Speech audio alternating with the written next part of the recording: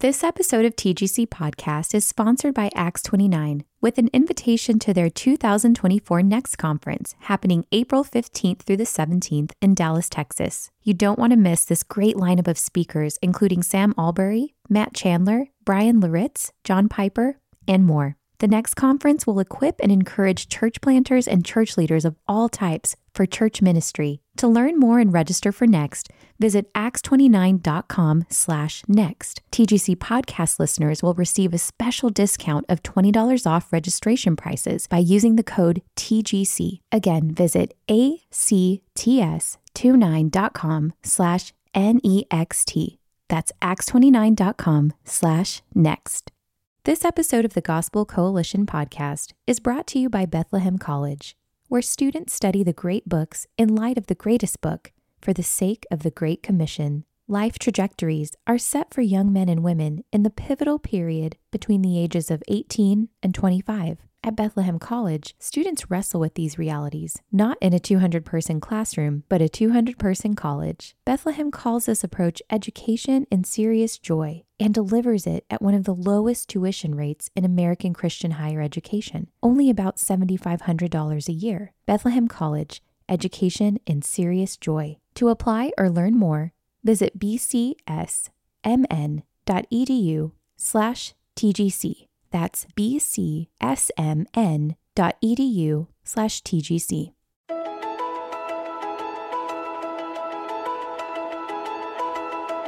You're listening to the Gospel Coalition podcast, equipping the next generation of believers, pastors, and church leaders to shape life and ministry around the gospel.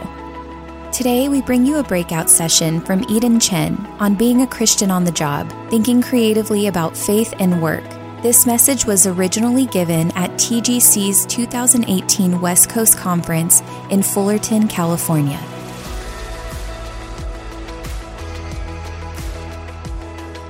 I'm assuming some of you guys have read Tim Keller's book, Every Good Endeavor, just like the one of the early books I read on faith and work.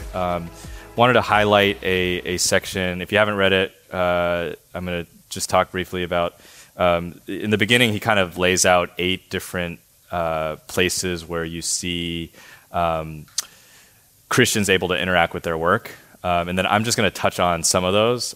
We don't have enough time to sort of go and talk about every aspect of work. And I'm not also equipped to talk about every aspect of work. So I'll talk about, so there's 8 things that he mentions. There's probably more, but he lays out 8 of them. First, further social justice in the world. Second is like evangelism. That's probably like the big one. Third is like skillful, excellent work, or just like the quality of your work. Fourth is creating beauty with work, the ability to reflect God with beauty. Fifth is like the motivation that you get into work. And then he also like ties in something called just like engaging with culture. Into that. I don't know how those are super related, but that's fifth. Sixth is like working with a joyful heart. So like the way that you respond to certain circumstances in your work.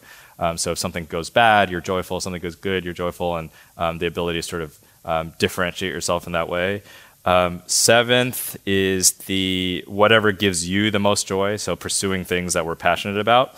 And then finally, making as much money as you can and then giving it away. So 8 sort of different ways that we can be involved. What Keller says is if you say that one of those is the most important thing, then it sort of de-emphasizes the other ones, or some of them may contradict each other. But if you say that all of those are different ways that we as Christians can be involved in our workplace, then you can see how you can do each one of those things in your given workplaces. So before I get started on my topic, just out of curiosity from you guys, how many of you all are ministry leaders? Can I just get a show of hands versus lay people? So maybe like about half, I'm guessing, looks like. Good. So I'm typically used to speaking to a business crowd.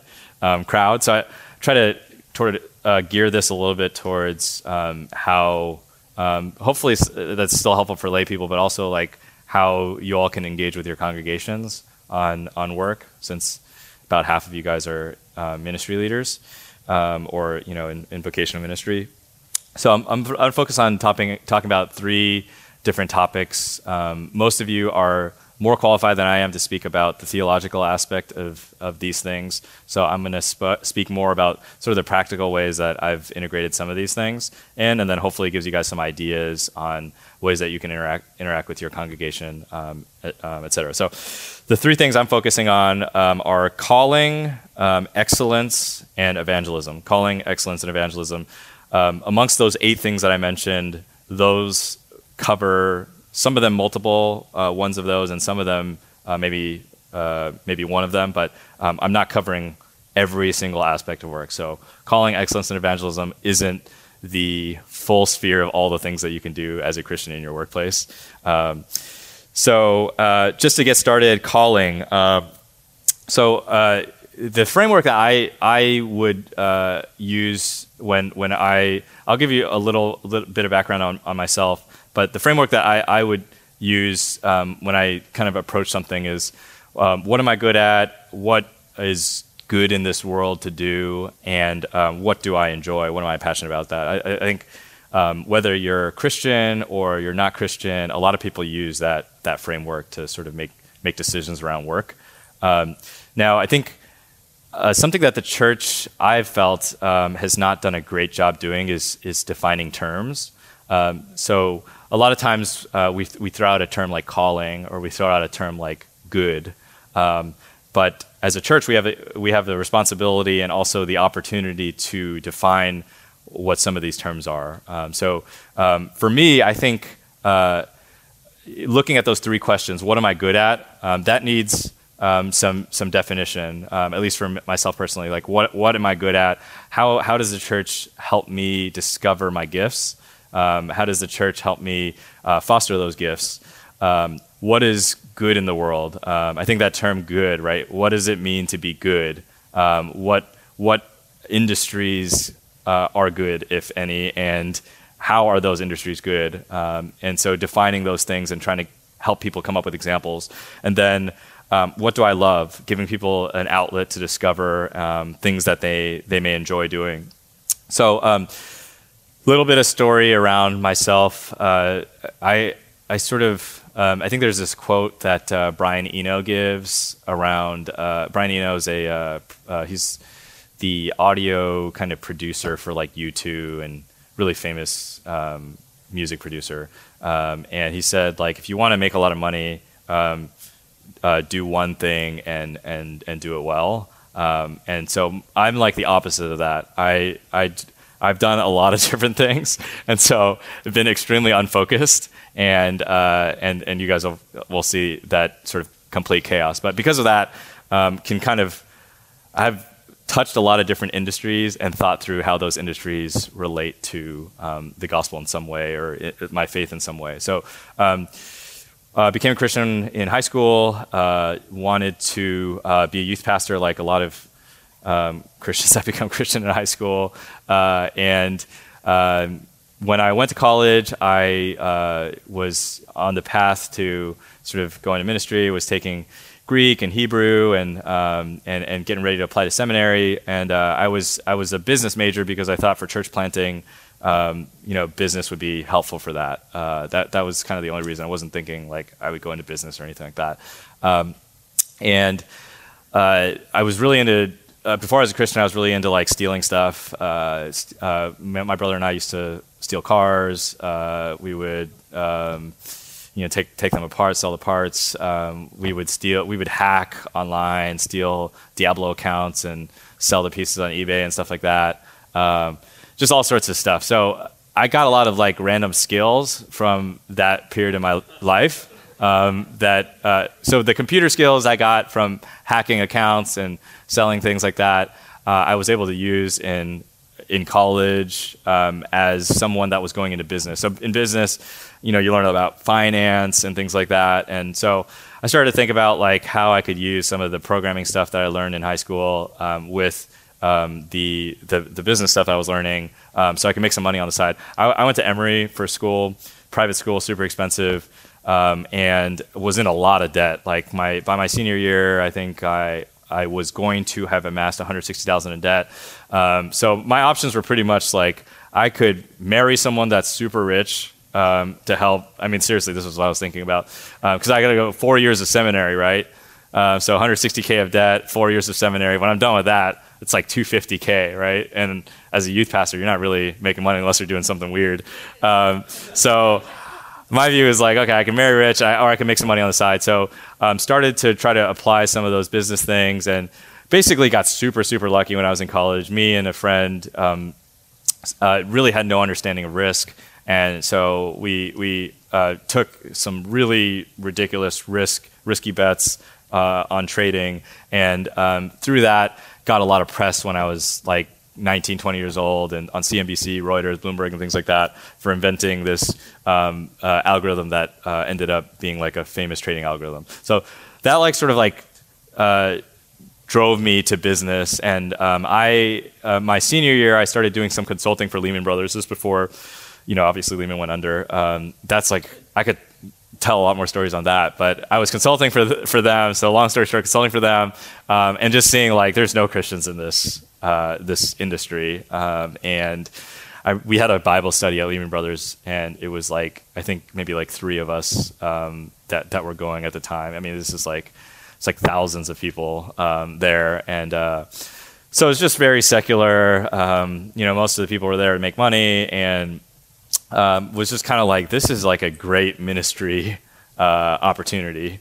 And because of that, I sort of felt that maybe like, actually, part of what I was thinking was that like, I'm probably like too shady to be like a youth pastor. I need to go into business. I'm like, not like youth pastors probably shouldn't be, or pastors in general, they shouldn't be like so numbers focused.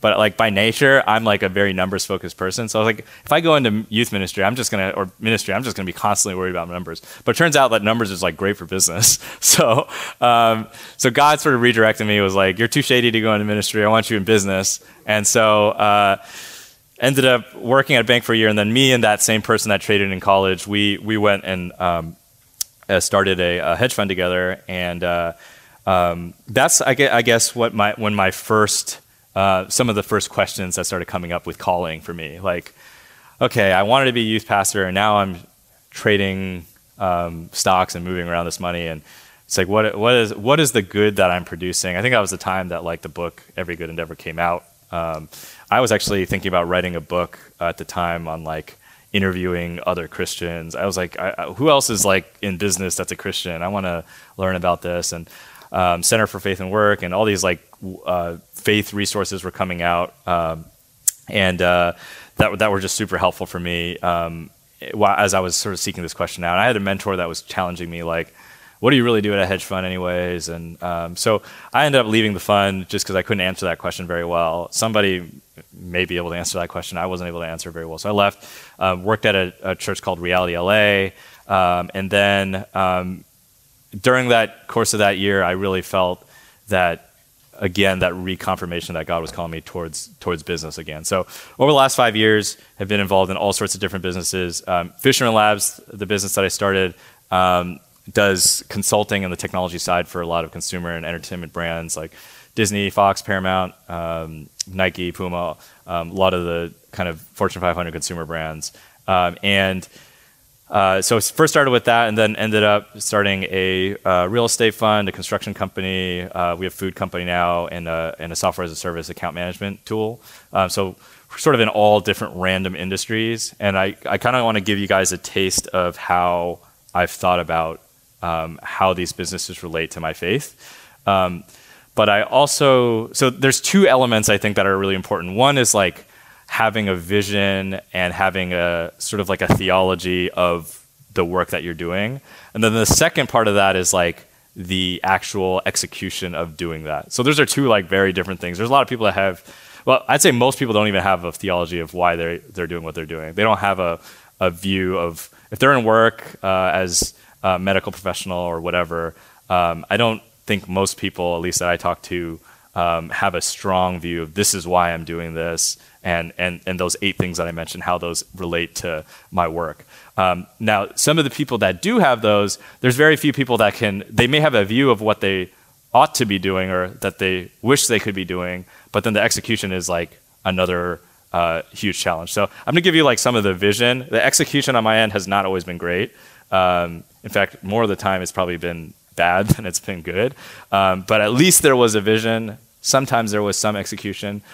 So technology is a very unique industry, and every industry is a unique industry because they're all different industries. So technology, the unique parts of technology are that there's an ability to be remote in nature. There's generally a high income, highly educated, staffed person. So those are like a couple kind of interesting parts of technology. So when you start to think about technology and the ways that it can work with something like missions, we were pretty excited about the opportunity for that. So missions we looked at had a bunch of different issues at the time. So one, long-term funding is an issue in missions, right? If you're a missionary, your funding base has always been the U.S. U.S. has become more secularized, just less funding base. 2, visas are very difficult to come by especially nowadays with the U.S. going crazy. And then people associate U.S. with Christianity, right? So like China doesn't want Christians in China because Christians are all Americans and we don't want American influence. So visas harder to come by. 3, reaching working people has always been something that's been difficult for missionaries. Typically, missionaries start by working in healthcare, education, generally in like a lower income segment. If you wanted to reach like a working population in India, for example, very, very difficult as a missionary because you don't speak the language. You're not a programmer, so how are you going to break into that space? 4th, short-term missions has kind of, I think, there's been like a lot of good, when helping hurts and things like that around like how, short-term missions can hurt by enabling and these kinds of things. So short-term missions have been a problem. You have like a programmer that goes to India and he or she is making houses, right? It's just like there's like people that are way better at making houses, right? So there's like, all of those are like issues. And we saw like, okay, how can tech serve some of those issues, right? Tech is remote in nature, right? So I can hire someone in India, I can hire someone in Poland, in Ukraine, in Czech Republic, doesn't really matter. I can hire people anywhere, they can all work for us. And 2, governments love technology. They are very interested in working with profit-producing technology companies. Technology is like cool now, so whether you're in Pakistan, where we have an office, or any other place, you can gain the favor of governments, get access to visas, things like that. Funding, business makes money. You can fund missions with business. So this is like, I can go through all of them, but this is like your traditional business as mission. I think that technology has a very good foundation for doing things like business as mission. Food, we started a food company that does instant noodle called Common Foods. And the interesting thing with food is that there's lots of manufacturing that's involved. And my wife and I live in a low-income neighborhood. A lot of times we're thinking about how can I use technology to really like employ people in my neighborhood. The reality, after thinking about it for a long time, there's education and things like that, but the reality is it's very, very difficult. The opportunity to get somebody who grew up in a single household that has very sort of is behind in education, that they will become this world-class programmer it's not impossible, but it's very difficult. At scale, there's no real kind of solution for that. Now, so we started thinking about what are the different ways that we can employ people using business, and food was one of those things where we can create. Food is this thing that's that requires a lot of manufacturing. We have the opportunity to do that. So that's food, and then food you can also you have the output is something that you can use to feed people, et cetera. I could go down every single one of these, but like real estate is generally based off of community. If you want to have redemptive real estate, there's ways to create community. You can better your. We're in low-income neighborhoods for the most part. There's ways that you can better those neighborhoods in certain ways, et cetera. So every single business has sort of there's a foundation for why we went into that business and how we felt that it could ultimately have some kind of impact-driven metric that we could drive from it. We haven't always succeeded at that, but in some cases we have. So Calling's I think you can take that framework and apply that to any industry, and you don't have to be an entrepreneur either. You can do that in any industry. So I think encouraging people to think creatively about how their industry can be used in some fashion. I think a big part of I'll talk about observation later, because I think there's so many ways that we can see the gospel in almost everything. But let's just move to excellence. So excellence is something that I think Christians, there are certain natural advantages that Christians have when it comes to excellence. And there's some disadvantages as well. One disadvantage I'll throw out there is there's some people that can work 20 hours a day, every day, and that's their lives. Christians, there may be seasons where you can do that, but in general, that's idolatry. So there's a disadvantage that you can't do that. I mean, you can argue that that's an advantage because a lot of people burn out, and et cetera. But to some extent, not being a workaholic is a disadvantage. Now, there are a lot of natural advantages as Christians that we have as well. So I'll throw out some of these advantages. One, and these advantages are things that I think are theologically true, but don't always happen. So I think these are things that need to be taught in the church about why people need to be doing these things. So the first one, and maybe the most frustrating one for me, is risk-taking. I think Christians have this unique ability to take risk for many, many different reasons. So they have the ability to take risk because we believe that God is sovereign, and therefore, ultimately, we can take no risk. Our ability to do something and know that God is sovereign, and therefore we're able to be comfortable in that risk, is better than someone that just does some random thing and expects a random outcome, right? And then we're also called to take risk. If you go and look at Parable of the Talents, right? Something like that. I mean, there's a lot of different parables on this, but look at Parable of the Talents. Somebody, I can read it. So it will be like going on a journey, a servant who called his servants and entrusted them to property. One of them he gave 5 talents, another 2, another 1. He who received the talents went at once and traded with them, made 5 more. He had 2, made 2 more, and then he had 1. He dug in the ground his master's money. You guys know the story. After a while, the master comes back, and he says, "Well done, good and faithful servant," to the other 2. And then he goes to the guy with the 2, and he says, what have you done with what have I trusted to you? And the person says, "Master, I knew you to be a hard man, reaping where you did not sow and gathering where you scattered no seed. So I was afraid," lack of risk, "and I went and hid your talent in the ground. Here you have what is yours." And then that guy gets destroyed. So you guys know the story. So what is the issue there? So most people in Christian circles talk about stewardship when they talk about risk. So I think actually this is both a stewardship issue and a risk issue. This person was stewarded with talents, given something that the master expected a return out of, but was afraid to take risk, and therefore there was no return. And business is all about risk. Everything in business is risk. The more risk you take in general, the higher return you get. Christians historically have been great risk takers. You look at how fast the church expanded, the way that church served people during huge health crises, the historical missions and business throughout history. Christians have been great risk takers.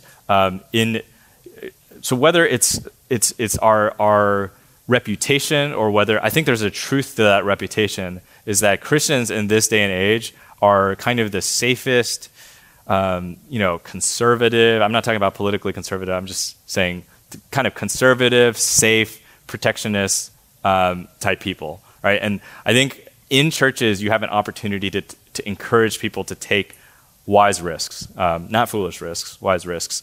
And I think there's an opportunity to teach that risk is actually a key part of what we see in all these great figures. If you look at Paul and the amount of risks that he took going from place to place and getting stoned, and you look at Esther and the risks that she took, Joab and Abishai, there's story after story about the crazy risk taking that people have had.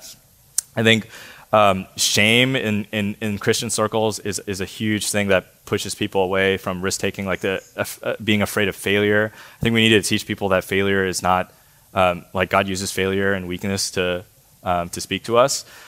So encourage people to take risk. Not everybody needs to go out and start their own business, but risk needs to be something that is healthy. Biblical risk is something that needs to be taught more in churches and encouraged and celebrated. Secondly, relational. Christians are just relational in nature. We believe that it's through relationships that people change. And ultimately, as someone that hires people, if someone's very smart and then someone's less smart, but one person is more trustworthy than the other, I'd say like trust to me is almost like the most important value of when I go out and hire someone. So if you are known to be a trustworthy person, you have a huge advantage to the people that may be smarter than you, maybe have more experience, but are not trustworthy. So that's just a natural kind of advantage that they have. And then humility, I think, is huge too as well. These are some of the most important hiring things that we look for when we hire. Someone that's humble. If you throw a bunch of people in a room and you're trying to do a critical thinking session, you need someone that has critical thinking. That's important. But if someone's not humble and they're not willing to listen to other people, that person is like completely useless from a creative session. So the Bible, obviously there's tons to unpack around humility, but these are things that not only are biblical principles, but that give us a huge advantage in business. And like the excellence factor is the sad and difficult thing about it is that some of the like most kind of excellent things that we see tend to be like things that are produced by Christians. So I think it's that we need a standard of excellence that says here are all the things that give us an advantage to be excellent. I mean, there are weaknesses, like we can't work as hard, blah, blah, blah. There are things that we can't do, but let's stop producing things that are not excellent. And because it really hurts our message when we put out, whether it's art or culture, or entertainment or whatever it is, stuff that really just doesn't have anything outside of just like the movie. Not that all Christian movies are bad, but a lot of them are, let's be honest, right? So just making some Christian movie for the Christian community that encourages, fathers on how to be a better father, whatever it is. Let's make like excellent, if you're going to do something like that, make an excellent film that speaks to Christians. So that's excellence. And then finally, evangelism. So this is, what time do we have until? Does anyone know? Is it 2:30 or is it 2? Hopefully it's not 2 because then we're done. 2:30. Okay, good. All right. So evangelism is till 3. Okay, great. Because I want to leave some time for Q&A as well. So evangelism is another one. So this is something that I thought about a lot and so humble brag, well, that's not humble at all actually. Just brag. I in general have gotten almost every single interaction that I have I spend most of my time with non-Christians. Most of the interactions that I have with non-Christians, I'm able to tell them about my faith in almost every conversation I have. And it's not something where I'm in people's face about my faith. And so I just want to give you guys some maybe strategies on how I've been able to do that.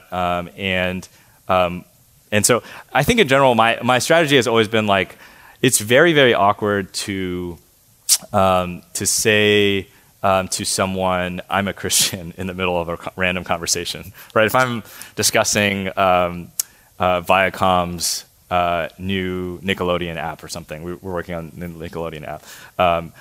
It's going to be very hard for me to just be like, hey, I'm a Christian. It's something that doesn't come up in normal conversation. So there needs to be something that gets that person to ask me about my faith. So what are the things that we can do to get people to ask us about our faith? I think that's like the overarching question for me. And I think there are tons and tons of different things that we can do, but that we usually don't want to do because those things are hard things. So typically the way I think about it is that if you do something that's weird or just out of the norm, people are going to ask you why you did that thing, right? Like if you wear something weird to work, people are probably going to ask you about it if it's really weird. So that's not the point of like wear weird things to work every day. But what are the things that you can do that will make people ask you about faith? So here are some things that here are some I don't know better like. There's sort of like stumbling blocks is the way I think about it, but the stumbling block hopefully leads to Jesus. So these are the stumbling blocks that sort of like people stumble upon in my conversation with them, and then that leads to a gospel conversation. So for me, my wife works on Skid Row, which is just a weird. Most people's so get your wives to work on Skid Row, or get your husbands. So obviously not realistic for a lot of people, but my wife works on Skid Row. That is a conversation that comes up very often where people, ask me about my family. I talk about my wife's job. She works with the homeless on Skid Row. So that often leads to gospel conversations around why Jesus cares for the poor and the homeless and people that are disenfranchised and are addicted to things and all sorts of things. So that's something that just comes up in normal conversation. It's normal for people to ask you about your family, and so when your wife makes a radical, it's like I didn't force my wife to go work on Skid Row; she's just crazy. But the fact that she does, it does come up in conversation a lot, which leads to a gospel conversation. Two, so I have this ring that's a little tattoo here. A lot of people ask me about this ring randomly because it's weird to have a tattoo ring, and it's a nail. And most people are like, why do you have a nail on? You guys all know, obviously. So that leads to conversations around why did you decide to do that? And so, I mean, at the time that I got married, I could have just bought a ring, and the tattoo ring and a ring, it's about the same cost. Tattoo ring's like $80. You can buy a ring on Amazon. You might lose the ring multiple times, so maybe the tattoo is actually more economically efficient. But point being, it wasn't an economic decision. My point is no one's going to ask me about a ring, but the tattoo at least may open up some conversation. So that's the ring. My wife and I, about 5 years ago, we moved to South LA, more well known as South Central. 5 years ago, South Central was a place that people didn't move to, especially Asian people. Asian people still don't move to South Central, but some white people are. But no Asian people are. Definitely a lot of Latinos. But 5 years ago, there were helicopters, gunshots, all the stuff that you hear about South Central was there. We grew up doing a lot of inner city things. We feel, for us, it wasn't one of those things that we want to be the savior of South Central. It was that we felt that Jesus. We've experienced Jesus when we've spent time with people that have very little. That's just. For us, we have experienced the presence of God in those situations, and so we wanted to seek that. But another great reason is that almost any conversation that I have with anybody, when I'm in a business context, almost everyone just, kind of like just random talks. Oh, where are you coming from? Where do you live? These are just like random conversations that come up, and I say I live in South Central, and nobody lives in South Central that works in my business, that works in my context. So most people are like, "Oh, is South Central gentrifying? Why are you coming from South Central? What's the reason for that?" And then we tell them, well, hey, I just tell people we experience God when we spend time with people that have less than us, and we wanted to be part of a community where people have been around for a long time. The loss of roots. There's a lot of things I can get into for why specifically that, but that's a gospel conversation. Fisherman Labs, our business name. People always ask us, "Are you guys? I mean, you're a tech company. Why are you guys called Fisherman Labs?" And that leads to conversations. Hey, my business partner and I, we met in church. We're followers of Christ. We felt that a bunch of these fishermen were kind of the most impactful people in the history of civilization. Whether you're a Christian or not Christian, that's just fact. All the cities and everything, governments, all this stuff impacted by these people, and we want to make impact. So that's why we call ourselves fishermen. That leads to gospel conversations. My wife and I are we're in process of getting foster certified. Tons of people ask us about why we're doing that. Can you guys not have kids? Is a dog not good enough? Dogs or cats or stuff like that. We love animals in LA. But the foster system, adoption, stuff like that. I mean, I could get in a whole rant about the foster system. The foster system exists because we as Christians are not, taking up our calling in taking care of orphans and widows. But there's so many opportunities for most people that are not Christian are not going to get involved in the foster system unless they're either old and they want a head start. And there's a movie coming out called Instant Family that Paramount's doing. We're working on that. But the director, he fostered, but they did it because they were older and they wanted kids that were older. And a lot of times there's infertility issues. In our foster classes, what we found is that you have like a few archetypes of people. You have like the single mom that wants to foster the relative. You have the just sweet Christian person that wants to foster. That's awesome. And then typically, like a lot of those people that we see in those classes are sort of lower income, or they don't have huge houses, but they just felt the call to foster. Amazing.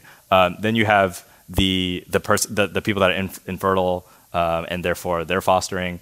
All cool things, but my thing is like there's a lot of rich or higher income Christians out there. Where are the higher income Christians in the adoption and foster space? Like it's like as if the more that we have, the less we're involved in brokenness and in helping other people. So just a rant on if God's blessed you with stuff, do things that are risky, that are out there, that people are going to ask about. And then the biggest thing I'll say from an evangelism standpoint has been transparency, which everyone can do in every context, whether you're an entrepreneur or you work somewhere or wherever. When I first got into business, I felt that if I was super successful and I made a lot of money and a lot of people followed me on Twitter and all this kind of stuff, I would have the opportunity to influence people for Christ. All right, that was like, I thought that was like if I have influence, people will listen. Turns out that like no one really cares no one really is going to ask about Jesus because you're influential. They might be impressed with your success, but they're not going to ask about Jesus. Now, when you're transparent with people about brokenness, those people will ask about Jesus. I'm wearing this shirt, Talitha Kumi. My wife and I, we just had our first daughter, who's 7 weeks old. We were told at 13 weeks that she was not viable. Our doctors told us that maybe we should abort the child, all this kind of stuff. We ended up keeping her. She has she's 7 weeks old, was 5 weeks early. She has something called a cloacal anomaly. Very, very rare, like 1 in 30,000 or less than that. But basically, like all of us have a cloaca. The cloaca typically differentiates into a vagina, a urethra, and an anus. She did not have any of those things happen. She has one common channel and no anus, no vagina, no outward vagina, and things like that. So she had to have surgery right after she was born. Her thing is one of those things where it's a very hard thing, right? Obviously, and it's not something that gets fixed. Like it's one of those things where her anatomy is a certain way. We can have surgeries and things like that, but that's something that we have to deal with from a long-term management standpoint for a long time. So the opportunity here is that a lot of people, it turns out, struggle with some type of, it may not be a clinical anomaly, it may be something, it may be a preemie. A lot of women, I didn't know this, a lot of women have miscarriages, and it's not talked about very much. In fact, I think that I've heard some stats like two-thirds. It's like experience a miscarriage at some point that are trying. But there's so much brokenness out there that is not talked about. And so my wife and I, we just tried to be very open about what was going on with our. We blogged about it.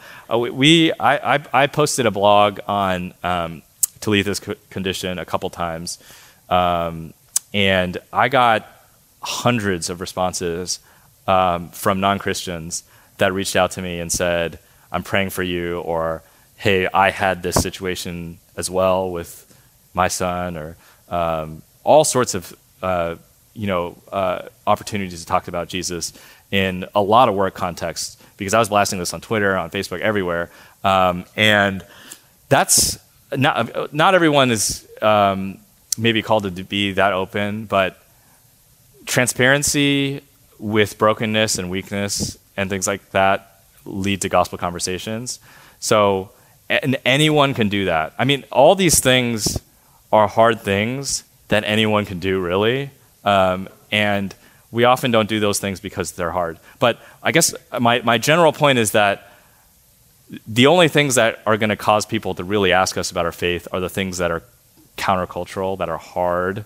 And so if you want to speak to people about Jesus, do things that are difficult. It's going to look different for every person here or people in your church. But, gaining influence and being successful, those things don't lead to gospel conversations. But being transparent about brokenness does. So those are just a few examples. Like I said, there are lots of examples of things that you can do to talk about Jesus with people. And then I'm going to talk briefly about some trends real quick that I see in the workplace. And then we have probably 10, maybe 15 minutes for some Q&A, if you guys have any questions. So these are some trends that I see in the workplace. I would ask, how do these impact my congregation in terms of the work they do? How does this impact the culture of my church? How does this impact the people that myself and so more remote work. People are freelancing more often, and people are working multiple jobs. I can't get into the implications of each one of these. There are implications to all of these things. I'm not going to have enough time to get into those, but think through some of the trends that are happening in the workplace and what the implications of those are. The example of this one is relationships look a lot different when people are freelancing and working remote and working multiple jobs. And it's a great the church is a great place to process some of those changes, and it's often not a place that happens. So great opportunities to see trends and have conversations around this. People switch jobs more frequently, and there's less loyalty. And a lot of that has to do with the fact that you're incentivized to leave your job more frequently. I can get paid more if I continue to switch jobs than if I stayed at a job for 50 years, because that job's not going to give me a pension anyways. Why not? What's the point of staying there? So that's the reality. People are switching jobs more frequently. There's less pensions and retirement options out there, so people are probably working for a longer period of time than they used to. Retirement is not really an option. I mean, there's tons of stats out there on the lack of savings in the American public. So people basically don't have savings. Increasing disruption of lower income jobs. I think that's true and not true. I think a lot of times everyone does this. Christians do it a lot too as well. We tend to be overly negative on certain things. The reality is the economy is very, very strong right now, and unemployment's at an all-time low. But there are trends that would disrupt a lot of low-income jobs. Now, I'm not saying that those low-income jobs won't be replaced by other jobs. They could be, but there are people that are going to have jobs disrupted. Helping them find get additional training or whatever it is, that's important. People interact and get addicted to technology more. I think people get addicted to people throughout history have got addicted to things. I think the thing with technology is that the tools out there to addict people are more powerful than because there's more data out there, and that data is getting smarter. The ability, when you're incentivized as a company to monopolize people's time, and you have unlimited amounts of data and understanding of behavioral psychology, you can addict people to anything. So people are, I mean, obviously, I don't need to tell you guys, everybody's addicted to technology, including myself. People are looking for jobs that provide more personal fulfillment.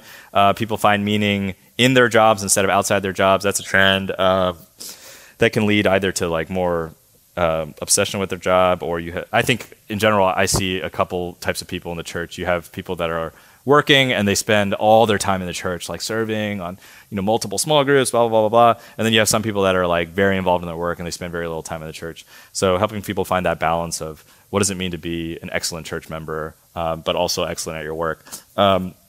Technology allows people to work on less monotonous tasks.